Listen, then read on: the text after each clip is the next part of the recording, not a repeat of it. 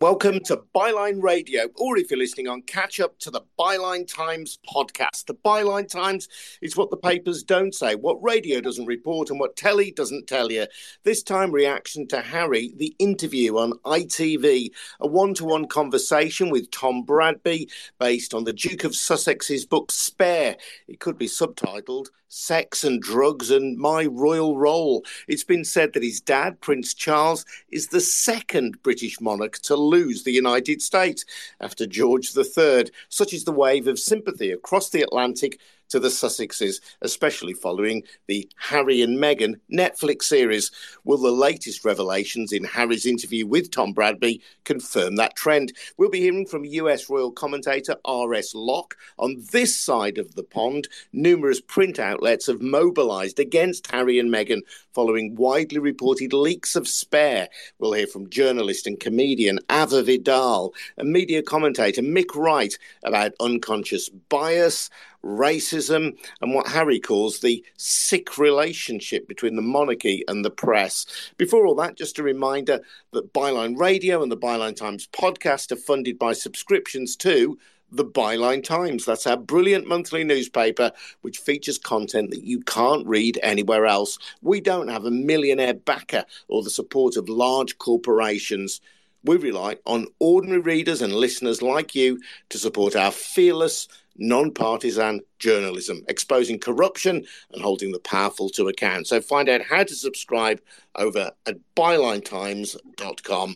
That's at bylinetimes.com. Subscriptions cost as little as £3 a month. So please do subscribe if you can. As I say, more details at bylinetimes.com. Let's welcome R.S. Locke to the conversation, joining us from the United States. As I say, we're going to hear from Mick Wright as well very shortly, and Ava Vidal. But R.S., you've not read Spare yet, but you have seen the ITV documentary with Tom Bradby. What did you make of it?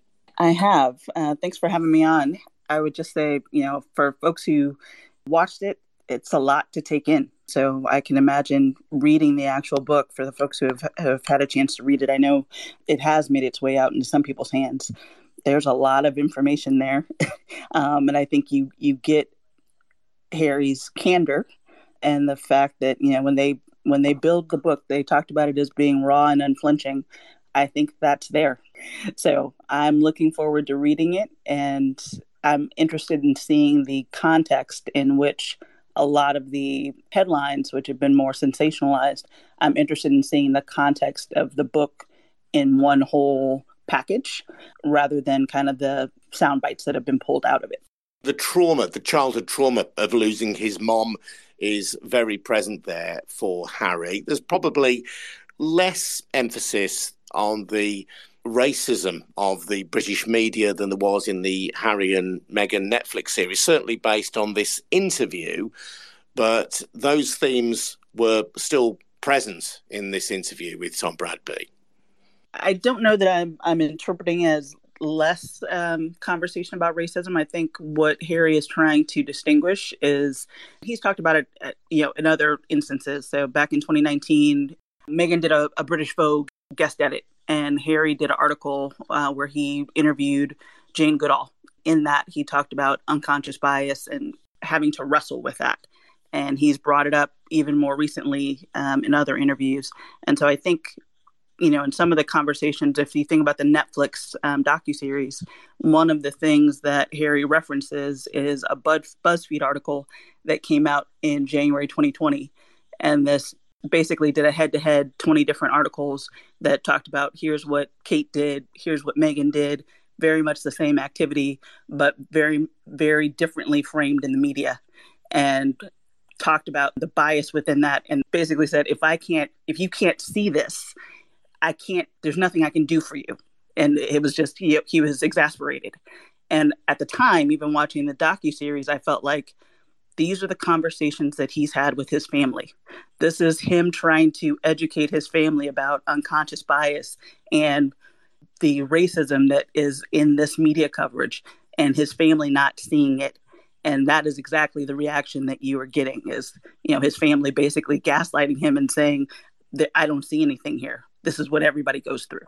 I think that's really what he is trying to distinguish with, coming up the way that he did and the way that he knows his family did, that they don't have a understanding of racism in the same way as what he's trying to say, and to try and help them see that. Honestly, I feel like he gave them a lot of grace, and frankly more than I would be able to, but really trying to leave an opening for, hey, I don't think you're racist. I do think you're biased. And I think that comes out in the media coverage and then comes out in your treatment of Meghan. And your unwillingness to accept or acknowledge or work on that is where we have a problem. And his view, and I think this would be how most people understand it, if your unconscious bias is pointed out to you, which Harry has said he has done to members of his family, and you still continue to ignore it, then it stops being unconscious bias. That's the point at which it does become racism. Exactly. And again, within members of his family, I don't know how many of those conversations he's had, but it sounds like he's had them over the course of a number of years, and is still being told, no, you're the problem. It's not us or the media. Let's bring in Mick Wright, who you might find on Substack as Broken Bottle Boy. Mick, in the interview with Tom Bradby, the tabloids are referenced. You and I have discussed this before. Some of the fabrications against Harry and Meghan haven't come just from the tabloids. Some of this has come from more respectable outlets as well. And in the days leading up to this interview, they've been getting their retaliation in first against Harry. I think the tabloid respectable distinction is pointless. I mean, if you look at something like the Times' editorial line is pretty close to the Sun's editorial line. It's tabloid sibling. It just uses longer words basically, and the same goes for papers like amongst the tabloids, a paper like the Mirror, which might be still sort of purport to be a more left wing title. That's putting out the same kind of stuff that the Sun is about Harry and Meghan. So I think respectability is just a lie when it comes to British press's response to this kind of stuff. And the reality is really that what it comes down to is this is very good for numbers. Lots of people want to read this stuff, even as I've written a couple of newsletters about it this week, analyzing this press coverage, and I've got people going, there are other things that people are really interested in. It's true, there are lots of other things that people are really interested in, but if the British press weren't getting good traffic for these stories, they'd stop writing them. So, that's a reality as well.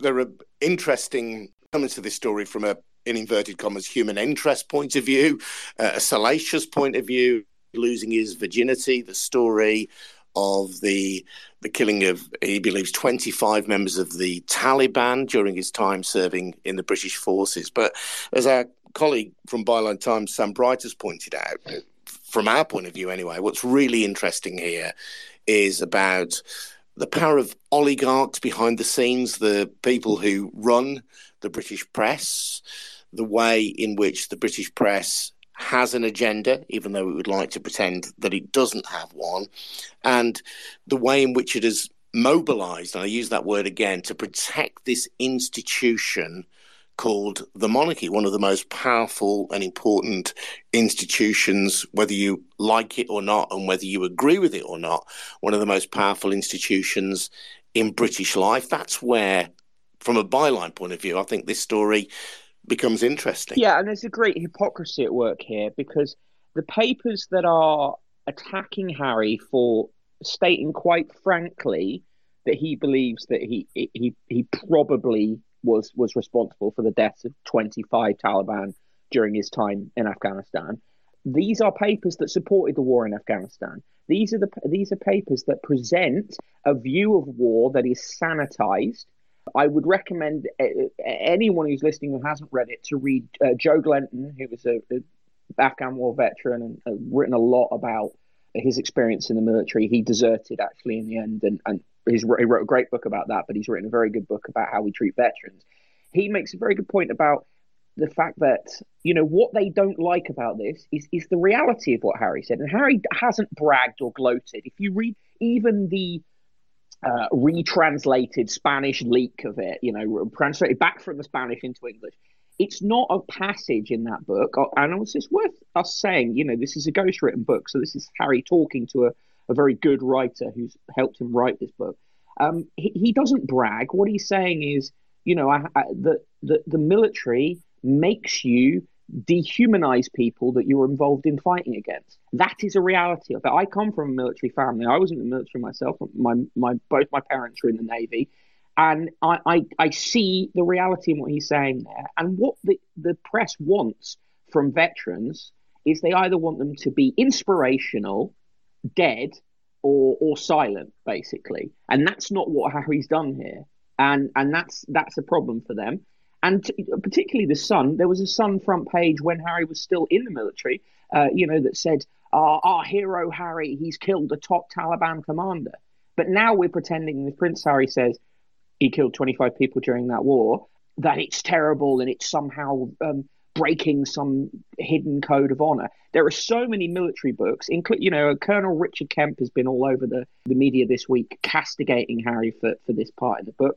He wrote a book in which he names individual soldiers and how many people they killed during the war in Afghanistan. So it's hypocrisy being involved here. And it also is very interesting because it's giving us an insight into the way war and the way our, people who've been in our armed forces are treated and expected to be treated. We don't treat veterans very well. We expect a lot from them. We put them through hell, and then we basically let them suffer afterwards. It's pretty disgusting.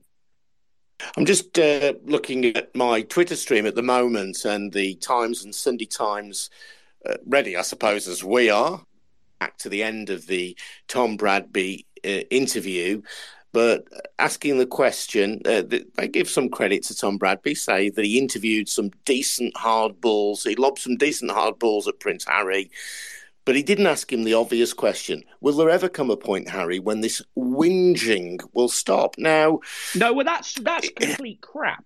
Like, at the very end of the interview, Harry made a pretty clear statement about what he wanted to do now, and also why these two projects, these looking back projects, were. The question was asked really because it said, why are you doing these things that are exposing your family's privacy when you've complained about your own privacy? And he answered it by saying, I believe my family's been leaking stories about me for at least 10 years, and I want to take control of my own story. The thing that you have to come back to when you look at newspapers saying stuff like this is their correspondents, the experts that they quote regularly, have all written thousands, if not millions, of words about Harry. Many of these people have written entire books about him, but they have a problem with the man who was born into celebrity, born famous, from telling his own story. It's farcical. Let me bring Ava in here. I don't think it's whinging. He's allowed to speak about his family, and someone who comes from a very abusive family as well. I mean, I still think he isn't going far enough to say that you want to reconcile with these people, and somebody who's been through it, I'm thinking they will kill you. They will destroy you. Don't go anywhere near, you can't open the doors that he's opening and then go, I'd like a reconciliation. Mate, they'll cut your head off. Like, stay far from them as possible. In terms of Harry, I agree with what Mick said about Harry, and all of a sudden the papers are quoting Taliban leaders. So that's okay now. I mean, it's the most ridiculous thing that I've seen. Who cares what the head of the Taliban said? Oh, he said Harry's a loser. Oh, wow, we care. Who asked for their opinion? I don't care about their opinion. No decent person should. And they have switched the narrative on him as well, which is, I think, Harry, as somebody who's kind of been through a lot of crap, I'm looking at Harry thinking, oh, you just need better advisors. And I think that when he's speaking about, lots of the squad came after me last week because I said, you know what? If he did write that stuff in his book, and I said, I'm not even sure that he wrote it in the way that the papers are reporting it, he's just got to be more careful. You've got to understand the weight, the people who are after you. You've said they're after you. You've said they're leaking stuff. They've put you in danger. Recognize the weight and the power behind those people that you say are after you. I think just don't walk into silly traps. That's what I think. I think he should have better advice.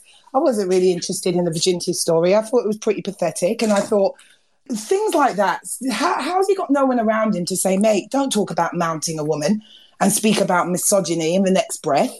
And I just think it's come to the point now where obviously you feel sorry for them and you want them to succeed, and I want them to succeed. But I think if you want them to succeed, you've got to also be able to have conversations and be honest about it.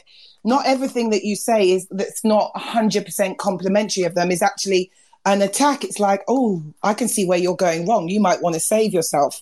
Do you know what I mean? I just thought the virginity thing was misogynistic. I just thought this wording was totally wrong. I thought the Taliban thing, I mean, I would have to see. I did say I'm not even sure if they're telling the truth about what he said. But if he did say that about the Taliban or however it was phrased, I obviously haven't got the book yet, but you can't put yourself up as a face of anti-racism and start speaking about anti-racism. And, you know, this is all very new to them. Racism and how it works and the insidious nature of racism, they still don't get it. They've got a very basic idea. You know, Meghan has said she never really suffered racism. Harry, you can't just come on board and present yourselves as the expert on it, because there's stuff, and I've seen a lot of black female commentators from here, from the States, who are looking at them, shaking their heads, because we can see where it might be going. So I hope that they slow down a little bit going forward, and he's just a bit more careful what he says, and they bring on some more experienced voices that can say to them, do you know what you've just said there? Or don't present it in this way. It's just not, it doesn't sound good for you. There is an argument, however he writes it, it'll be presented in a certain way. I don't know. Then that's a different issue. Just don't give people rope to hang you with. That's my point. Victoria wants to join us, I think, from the United States. Hi, yes. I just had a quick question. So the woman who was just speaking, have you actually read the entirety of Harry's books? Because to make assumptions off of what the UK media is putting out there, what the press, what the quote unquote royalists, what the royal commentators are saying, is exactly feeding into the narrative and exactly what Harry himself, who I mean, I'm all the way in the United States. I will say this much. I have never jumped through so many hoops to actually hear and find a way to listen to an interview that's happening over in the UK as I did with this one tonight. I got a chance to actually sit in and hear, thanks to, a friend that I have here on Twitter, in a space that they opened up. But Harry was very clear in everything that he said. He's been clear, he's been concise, he's been direct and to the point. He has said exactly what his experience is. And it's, I feel like until somebody sits down and reads the book cover to cover, of course the press is going to extract what they want in order to continue the ongoing smear campaign. We saw this with Princess Margaret. We've seen this with Diana. We've seen this with Harry his entire life. Like, why don't we, instead of sitting on the sidelines and saying, well, I mean, he shouldn't have said this or he should have said that, maybe we should just trust in the fact that, hey, he's putting everything, all his chips, all his cards on the table and saying, I don't ever want them to be able to blackmail and bring up anything about me. I want to say 10 toes down, this is what happened, this is my experience, and I'm going to stand behind it. And I have the book coming in. I think it drops in my Audible. I get that before my Amazon drops. I have every intention to read it cover to cover. And right now, I support Harry. I support Meghan. I've known about Meghan's work prior to her marrying into the royal family. Harry has been, I mean, he's grown. He's experienced death. He's experienced grief, happiness, everything that somebody would go through. And I think the fact that he's basically putting himself out there so raw and so bare is something where instead of attacking him, maybe we should take a step back and being like, where is this narrative coming from? Where instead of taking this man by his word, I immediately have to castigate him.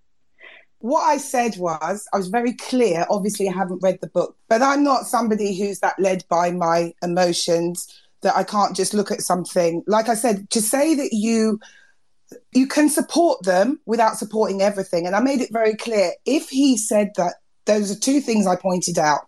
If he did say them, I think it was a misstep. If he didn't say them, it should again highlight to him how much power the people who he says are persecuting him have got behind them. You know what I mean? Just have a bit of sense. That's what I'm telling you. And they're very new to this whole situation. He's never had to deal with racism before. She's never had to deal with racism before. And particularly British racism is so insidious and it's so indirect and it's like another language almost. It's vile, you know, and we grew up under it. So what I'm saying is get some better advisors, get some people to help you to navigate around that, because it is a very painful experience. And I know that. I grew up here. I went, you know, obviously I didn't go to Eton. I went to public school here. I've seen, especially when the racism comes from, you know, people think it's all working class people. No, it's not. The racism from middle and upper class people is horrendous. It's really bad. So that's the point that I'm making. I want to bring in RS and Mick, who've both got things to offer on this, though, as well. RS, you go first, please. I don't know that this is an issue of advice. This is about the establishment, so the British media and the royal family, wanting to silence Harry and Meghan. So I think I would take issue with the notion of if they said it differently, or if he didn't say this exact wording, it would be okay. They don't want them talking because they don't want them talking about the relationship between the British press and the media. They don't want them talking about the institutional racism within the royal family and within the royal household. They don't want those to be subjects. And so this is really all about, can we turn up enough hate, including having people in Britain praise the Taliban because that's the counter and the anti to Harry. Can we turn up enough hate that they will go away? Like, that is really the mission here. And so I hear you on, hey, there are things in the book that are probably, and again, I have not read it. I think different than Ava, I have read the actual extract from the book where he talks about his military service that the sound bites were put into. And what I would say there is there's nuance and there's introspection in what I read, but I also understand that not everybody will like it. You're getting to the heart of what I think this debate is around, really, this sense that the British media and the British establishment, which Harry says are intimately connected, the media and the monarchy intimately connected, and really they want to shut up or shut down Harry and Meghan. Now, they can't stop them broadcasting. They can't stop them making documentary series on Netflix. They can't stop Tom Bradby on ITV interviewing him or them. What they can do is diminish them in the eyes of the public. Yes, I think that is at the base level. That is what this is about, is, you know, and Harry talked about the fact that, you know, when Harry and Meghan said we're stepping back in January 2020, they did their final, you know, farewell tour in the UK in that March. And then the country and the world was in lockdown for significant months, and California even more so. So they weren't out in the world. They were doing the same Zoom calls and kind of small stuff that everybody else was, but they were very quiet. They didn't talk about the British monarchy. They didn't talk about their experience. They didn't talk about Harry's family. They were, you know, bringing food to shut-ins who had health conditions. So, and what Harry talks about is, even in those moments when we went away and said, hey, you know, it's been great, we're going to go do our own thing here, you still had the press and the palace doubled down on the denigration and the hate, even when they weren't in the media eye. And it's the same thing that happened when they were in the UK and as working royals. Some of the most vicious and horrible articles that were printed about Harry and Meghan happened when Meghan was on maternity leave and wasn't in the public eye. And it was almost worse, because when they're out on engagements and you see them interacting with people and you kind of hear what they're talking about, it's hard to paint this picture of them as the villains when you see them and you can connect. Whereas if you are not in the public eye, it's a lot easier for the British media to construct a narrative that is basically created out of their own imaginations and what they are trying to pin Harry and Meghan again as kind of the villains who are trying to bring down the monarchy versus just acknowledging, hey, we messed up here, but they're gone. We're all going to go about our normal engagements and basically have a separate piece. Instead of doing that, they spent a year flogging them off in the press. And that's why you get the Oprah interview. Then you get another wave of just nightmarish drama. And then you get these projects, which are saying, hey, you've spent the last 6 years telling everybody who we are.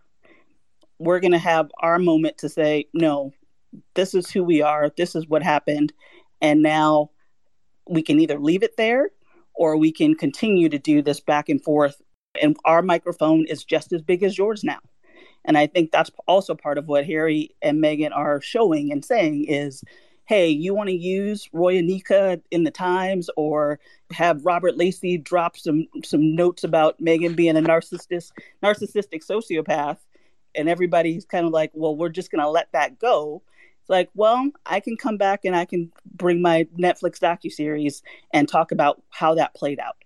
So again, I think that's the difference that we have here is now you have Harry and Meghan as they are independent and separate from the royal family. They are saying our microphone is just as big as yours. And that is what the establishment, both the media and the palace, are having a problem with. I think if people watch that interview, a lot of people will come away going, he is not this person that a lot of the media reports say he is. One of the things that often gets put around in columns, there's a number of columns this weekend who tried this one, is to say he's thick, right? He's not thick. He's an articulate person who knows his own mind very well. No academic star by any means, but very few people in his family were. The other thing that I would say about it is, with regard to stuff like the virginity thing, my belief, and it's just based on thinking a little bit about what the tactics might be, is I think he's approached this book with the ghostwriter with the assumption that his belief is that his family leaks things around him all the time. And so really it's a get it all out there thing. So the virginity story, which he said in the interview tonight, is 4 lines. Of course, that's been given a wider play in the press because, you know, it's salacious. Today in The Sun on Sunday, there was a story that's been dredged up of him allegedly making a joke about a woman at a ski resort in 2011. Actually, a pretty young woman, 19-year-old woman. But The Sun doesn't write what the joke is. They just say, oh, he made a sexist joke. Now, there's 2 things with that. One is that's 12 years ago. Man has changed quite a lot in that time. And secondly, they don't say what the joke was. So it's insinuation and innuendo again. That's not a story. For me, that's not a story. You go, okay, well, tell me what the joke was. If there's a sexist joke, tell me what the sexist joke was. But that is a great example of what the palace and tabloids particularly, but newspapers in general, are doing now, which is bringing out these old stories. And when you want to talk about misogyny, look at the Daily Mail, once they heard about the virginity story, running a panel in the paper and online with the runners and riders of the women that they thought might be the woman who Harry had sex with. And in the same story with The Sun on Sunday about this woman at the ski resort, they said, well, we're not naming her, but she has appeared in this magazine and she is now married. So immediately starting a chase to name that woman. I guarantee that woman will be named. What we journalists know, Mick, as jigsaw identification. Exactly. You put things together and you'll be able to work out who it is. Yeah. What is also happening now is a woman who told her story November last year, an older woman who he had a relationship with, and it was out there and people knew about it. Lots of kiss and tell stories again now. Lots of money being given to people to say things. The ski resort story came from an alleged former friend who said, "Oh, I've told this story to The Sun because I'm morally outraged that he calls himself a feminist." No, absolute horseshit that he's morally offended. It's just he's been given a pile of cash by The Sun, and we're going to see a lot more of that. Being given moral instruction by the British media is like asking Joseph Fritzl for home improvement advice. Let's get David Henry involved. Hello, David. Welcome to the conversation on Byline Radio. Go on, mate. Hi there. Well, I actually did watch it. I'm not a royalist, being from Scotland. I really couldn't care less what they do. However, knowing a bit about how the press works, I think Harry has been on the receiving end for a very long time since a child. I think people should take that into account. I also thought what was interesting is, of course, he's involved in 3 lawsuits against 3 large tabloid newspaper publishers. With some success, it should be said, David. Yes.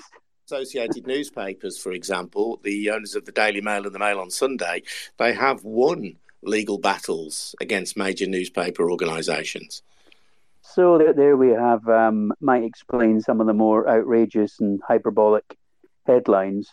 It's not just the tabloids. I have been astounded by the GB News presenters who have been queuing up to throw abuse and accusations and say what a terrible person he is, and what he's done to his family, when actually his argument is against the media and the royal household, not necessarily the royal family, and they're not the same thing.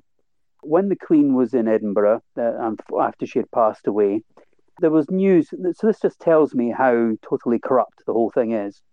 And there was, I'm not sure what part up in the high street in Edinburgh, a gun salute for the new king. And when somebody said, "God save the king," and all that, there was all these boos from the public. That was broadcast live by the BBC and others. And yet when it was then broadcast later on, edited, the boos had vanished. And it was all just applause. So what we're dealing with here is not reality. It's what they would like reality to be. They'd like us all to think the royal family is wonderful and it's a fairy tale. I think what Harry is showing is it's far from a fairy tale. It's not what Disney makes in movies. You're basically imprisoned and you don't have a life anymore. They decided to give it up and walk away. And look what's happening to them. I mean, I've seen people criticizing Prince Harry and how the public now hate him and he's damaged. No, they don't. The public really couldn't care less. This is just media whipped up nonsense in the tabloids and wherever else. It's just total nonsense. I saw one commentary, David, which suggests that his crime, in a sense, has been to punch through the fourth wall and let some light in onto this institution. And in doing so, he's revealed some of the workings of the institution and the way in which it is upheld by the media. The media need the royals for stories. The royals need the media to lend them legitimacy. And it is a very incestuous and close relationship. And if you start unpicking that, well, you're challenging both the primacy of the media and the primacy of the royal family. And Harry says he's still a monarchist, but I think it's hard to square what he's doing, if you like, with the idea of a monarchy being a valid idea in 2022. Harry's obviously been brought up in this institution and this way of life. Perhaps the reason he is less, if you like, institutionalized than his brother is because his mother, Princess Diana, made sure that both her kids had as much a normal upbringing as possible, much to the horror of the royal institution and the tabloid press that effectively hunted her to death. And I happen to think, from watching the interview, I thought he's clearly still haunted by what happened. Of course, this idea that you've lost your mother in a terrible accident and you've got to walk behind the coffin, you're not allowed to show any emotion. That's pretty bizarre. Most families don't operate like that. So I think people should cut him a break, maybe buy the book, read it, and frankly leave him alone. He doesn't cost the British. Do you know what I think annoys the press and the royal institution is he has walked away from them.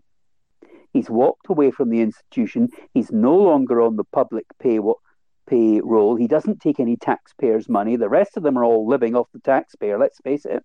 And that's what they don't like.